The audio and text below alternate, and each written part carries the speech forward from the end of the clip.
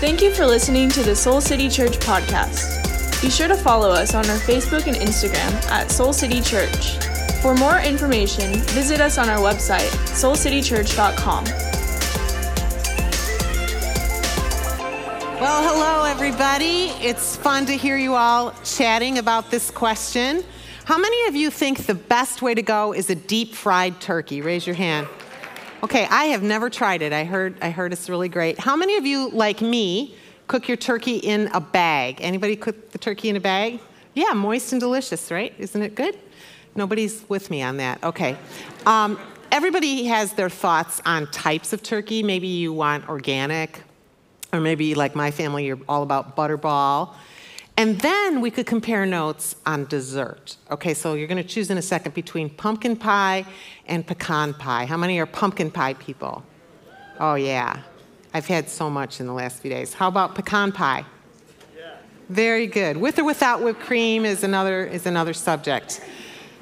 You know, many of you are new with Soul City, and I want to let you know that many of the regulars are doing a 21-day season. It's a fast from something in their lives in order to draw closer to God during this season. And if you chose food or desserts, you want me to take the pictures of food down immediately, and I'm with you. I get it. But maybe without recognizing it, right on Thanksgiving, we did a bit of comparing. You might have compared to other Thanksgivings you've had in the past, or you might have noticed how someone cooked a certain food, because you and I are creatures of comparison. To be human is to compare. It begins very, very early in our homes, usually with sibling rivalry. Siblings compete for the love and attention of their parents. They assume, I only had two, but they still assume that it's in short supply and there won't be enough for them. One of the most common statements from my girls when they were little was, "It's not fair." And I'm told by only children that they're not immune to comparison. They might compare to a cousin or a neighbor, or like all of us, to people on television and social media. We cannot completely avoid comparison, but we can absolutely lessen its grip on us. Because you see, comparison isn't just this casual, wimpy sort of sin. It's much more serious. Theodore Roosevelt once said, "Comparison is the thief of joy." It robs us of our joy. Today we're going to see that when we compare, we can actually take one of two paths. The most common option is to take a turn to allow our comparison to become envy. And at the end of this message, I promise you, I'm going to explore an alternative path with you, a path that can lead to life and joy. But let's start with envy. This progression towards envy is deadly for our souls. In James 3, verse 16, look at this verse. This is outstanding. It says, where you have envy and selfish ambition, there you find disorder and every evil practice. One writer I read said that envy is the dumbest of sins. He says it's dumb because it's not even fun. You know, most sins, there's a little short-term payoff, right? A little bit, something happening, but not with envy. It's just dumb. So in what areas do you find yourself most inclined to envy? Robert Bringle, who was a professor at Purdue University, said that we envy in areas where we feel the most insecure. And I know exactly where my area of envy is. It's in the domestic areas of life. You know, like cooking, gardening, home decorating, crafts, etc. I'm most likely to compare myself to people I call the Martha Stewarts. These are men and women who seem to effortlessly prepare gourmet meals. They make their own candles. They upholster their own furniture. You know the type. I have several friends in this category. One woman I know did the whole plumbing job in her bathroom makeover all by herself. And then, many years ago, my only brother had the audacity to marry the ultimate Martha Stewart person. Her name is Tammy. And whenever I would visit their home as a young married person, I honestly would leave feeling a little bit depressed. I would see how beautifully her home was decorated like photos in a magazine, and I saw how adorably dressed her 4 children were, how she magically fed our huge extended family, and then literally minutes later, it seemed like her kitchen was spotless. One Christmas we showed up, and her table was just gorgeous, and I noticed how she made the seating assignments. Now, if you come to my house, I'll probably just say, I'll point, you sit there, you sit there. Here's how she did it. She had our names baked in cursive writing, gingerbread cookie style. And then she tied it up with a little red velvet ribbon. I said, Tammy, you're killing me. Now, this would be much easier if Tammy wasn't such a good person. She's a prayer warrior. She's amazingly kind. I can't even hate her. She's just like a really nice person. So I've been making some progress over the years, identifying and then owning this sin of envy. Now, however, I found myself in awe of my younger daughter, who received some genetic code from her grandmother and is a highly successful Martha Stewart herself. This is like a big cosmic joke in the universe to me. Recently, Johanna learned how to put a hood over her oven. She tiled her kitchen floor, along with a huge list of other remarkable DIY projects. Where did she come from, I ask you?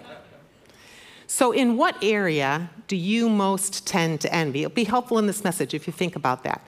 Is it other people's appearance or their career success? Maybe their income, their talents, their athletic ability? Could be their family or maybe their spiritual wisdom. You see, our envy is a sin that deeply angers God, and we're going to look at why. But first, we want to look at two Bible stories. One is in the Old Testament, and one is in the New Testament. And in each of these stories, we're going to find out that God is angry at envy, and we're going to find out what's behind his anger. Okay? So first of all, we want to find an alternative path to envy when we compare. The one that I promised you leads to life and joy and peace. Our first Bible story is in the book of Numbers. It's on page 116 in the Bibles. If you're here in Soul City, you can grab one under the chair in front of you. We'll also put this on the screen for those of you online, or you can look at your Bibles at home. But I can't wait to dig into this story of siblings who compared and envied, leading to a terrible, terrible result. First, a little bit of background.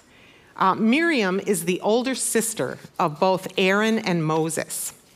And it's important to note that there's kind of an age gap there. So there's Miriam, then there's a few years gap, and then Aaron, and 3 years younger, the youngest, was Moses. This is a story where the younger sibling turns out to be a superstar. Does anybody have a younger sibling who has surpassed them in some way? I do. So we're going to pick up the story when the children of Israel have left Egypt and they are wandering in the wilderness. All three of these siblings have played a leadership role with the people. So let's look at Numbers 12, verse 1. I'm going to make a few comments as we go. It says, Miriam and Aaron began to talk against Moses because of his Cushite wife, for he had married a Cushite. All right, let's pause here to dig just a little bit deeper. This story is filled with power dynamics. You're going to see that in just a moment. But there's also most likely a racist dynamic as well. Scholars tell us that Cush was in the ancient region of northeast Africa, often identified with Ethiopia.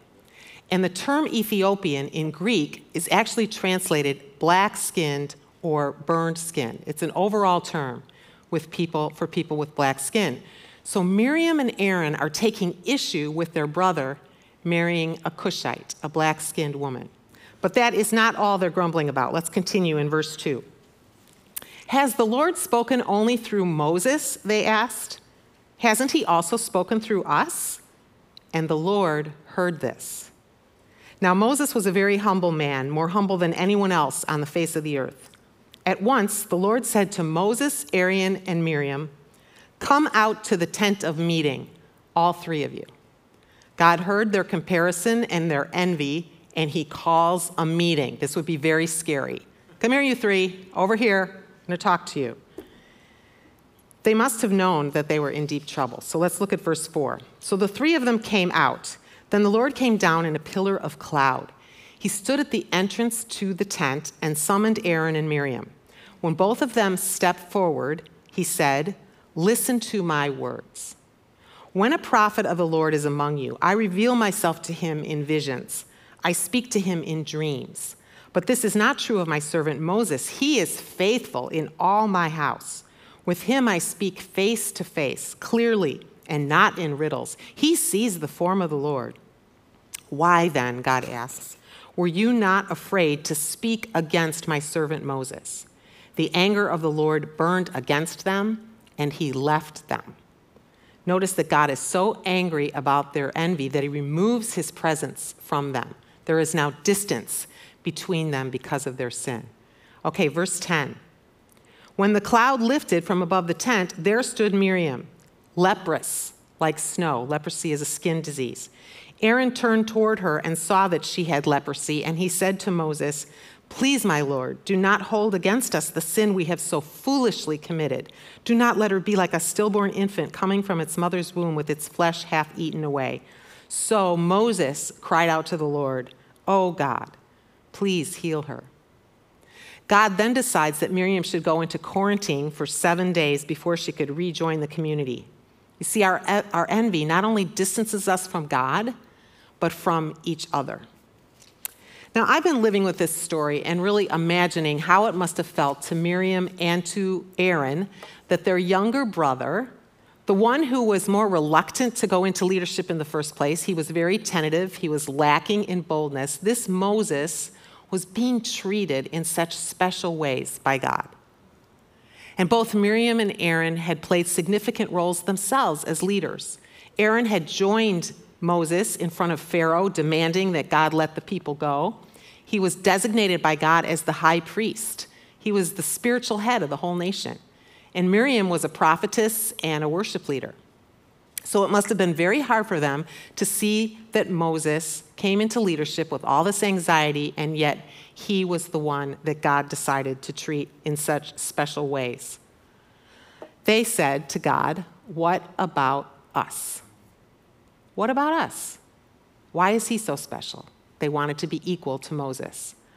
Now, I also wondered, and maybe you noticed this, why is Miriam the one struck with leprosy and not Aaron as well?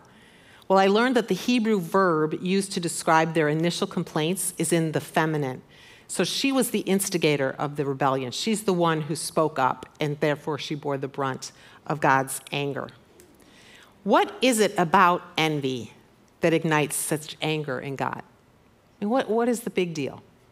I think there's at least 3 reasons that God hates our envy.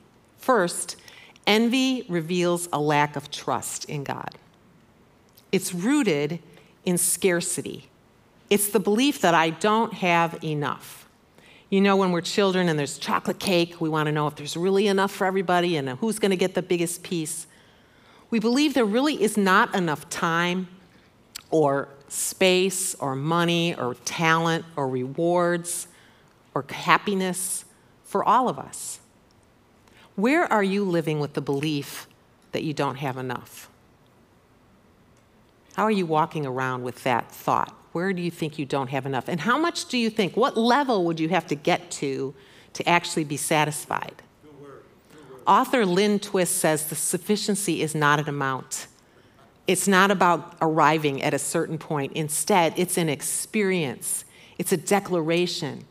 It's a deep knowing that there is enough and that we are enough.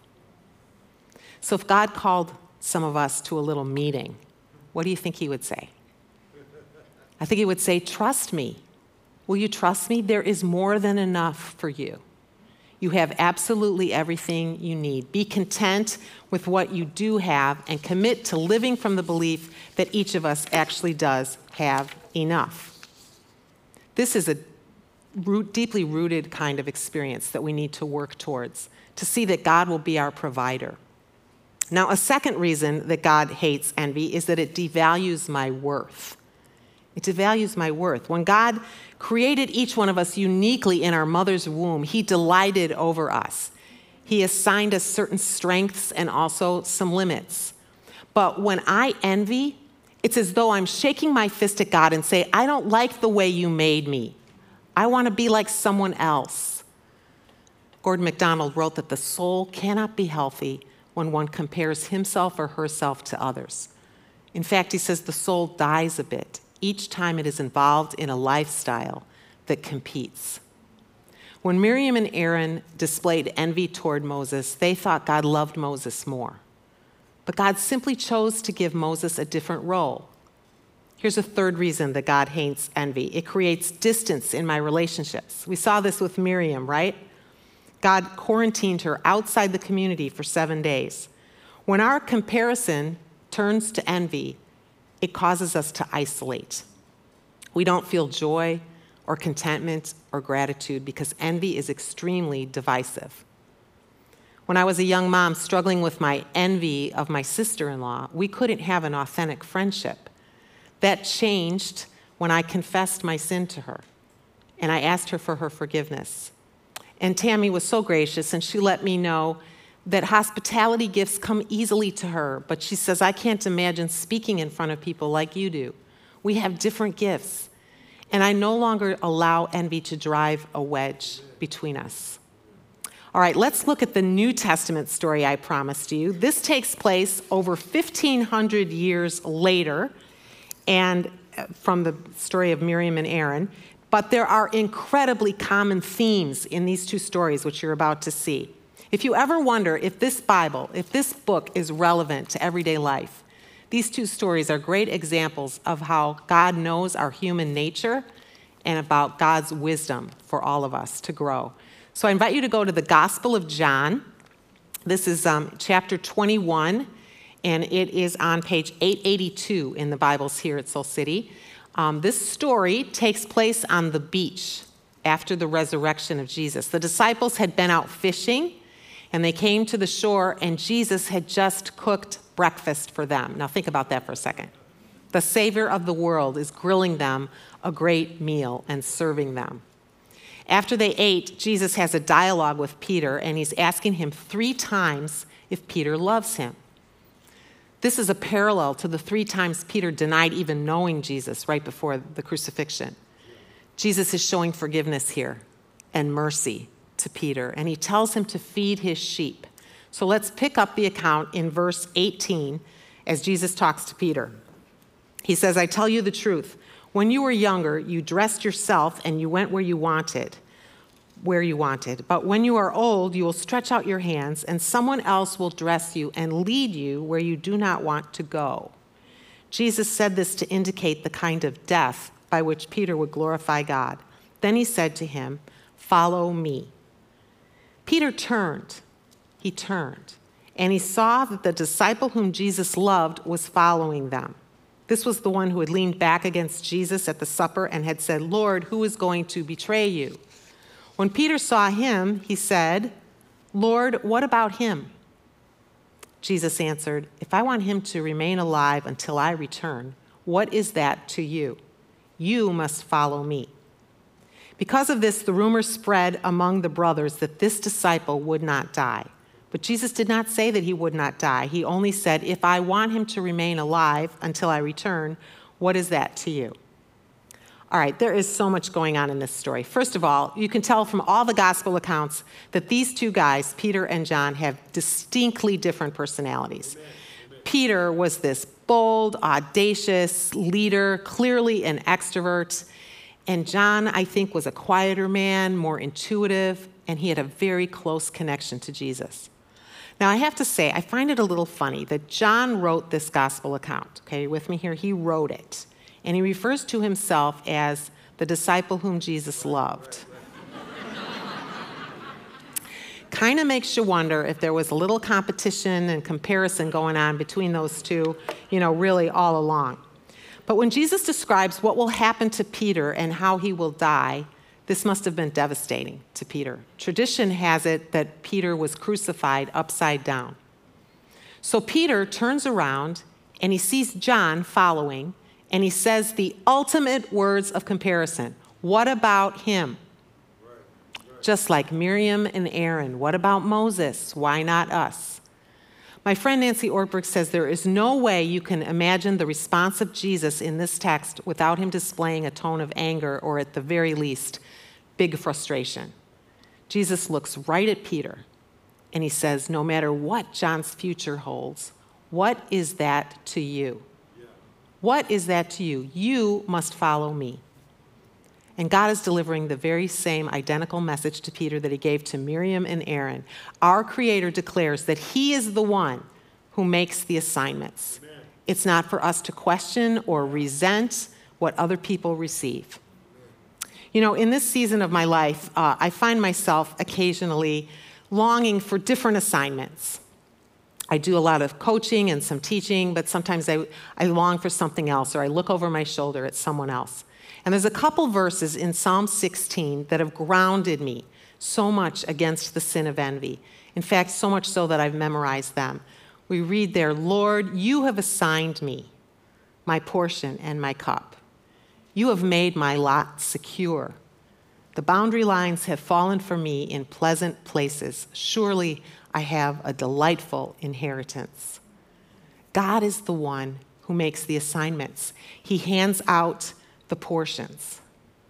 So where do you need to come to a place of acceptance for the portion that God has assigned to you? Can you accept that God sees you? He sees you right this moment, and he says, "I have enough for you." When I started working on this message, I initially thought that my challenge to all of us would be to stop comparing. Just stop it.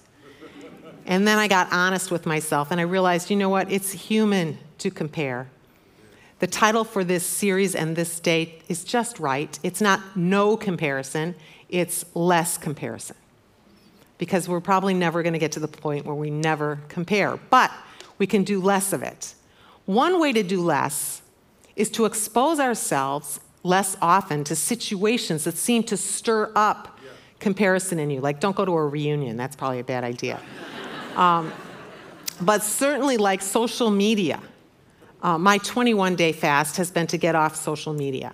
And it's been a break from scrolling through images, seeing the spectacular lives everybody else has.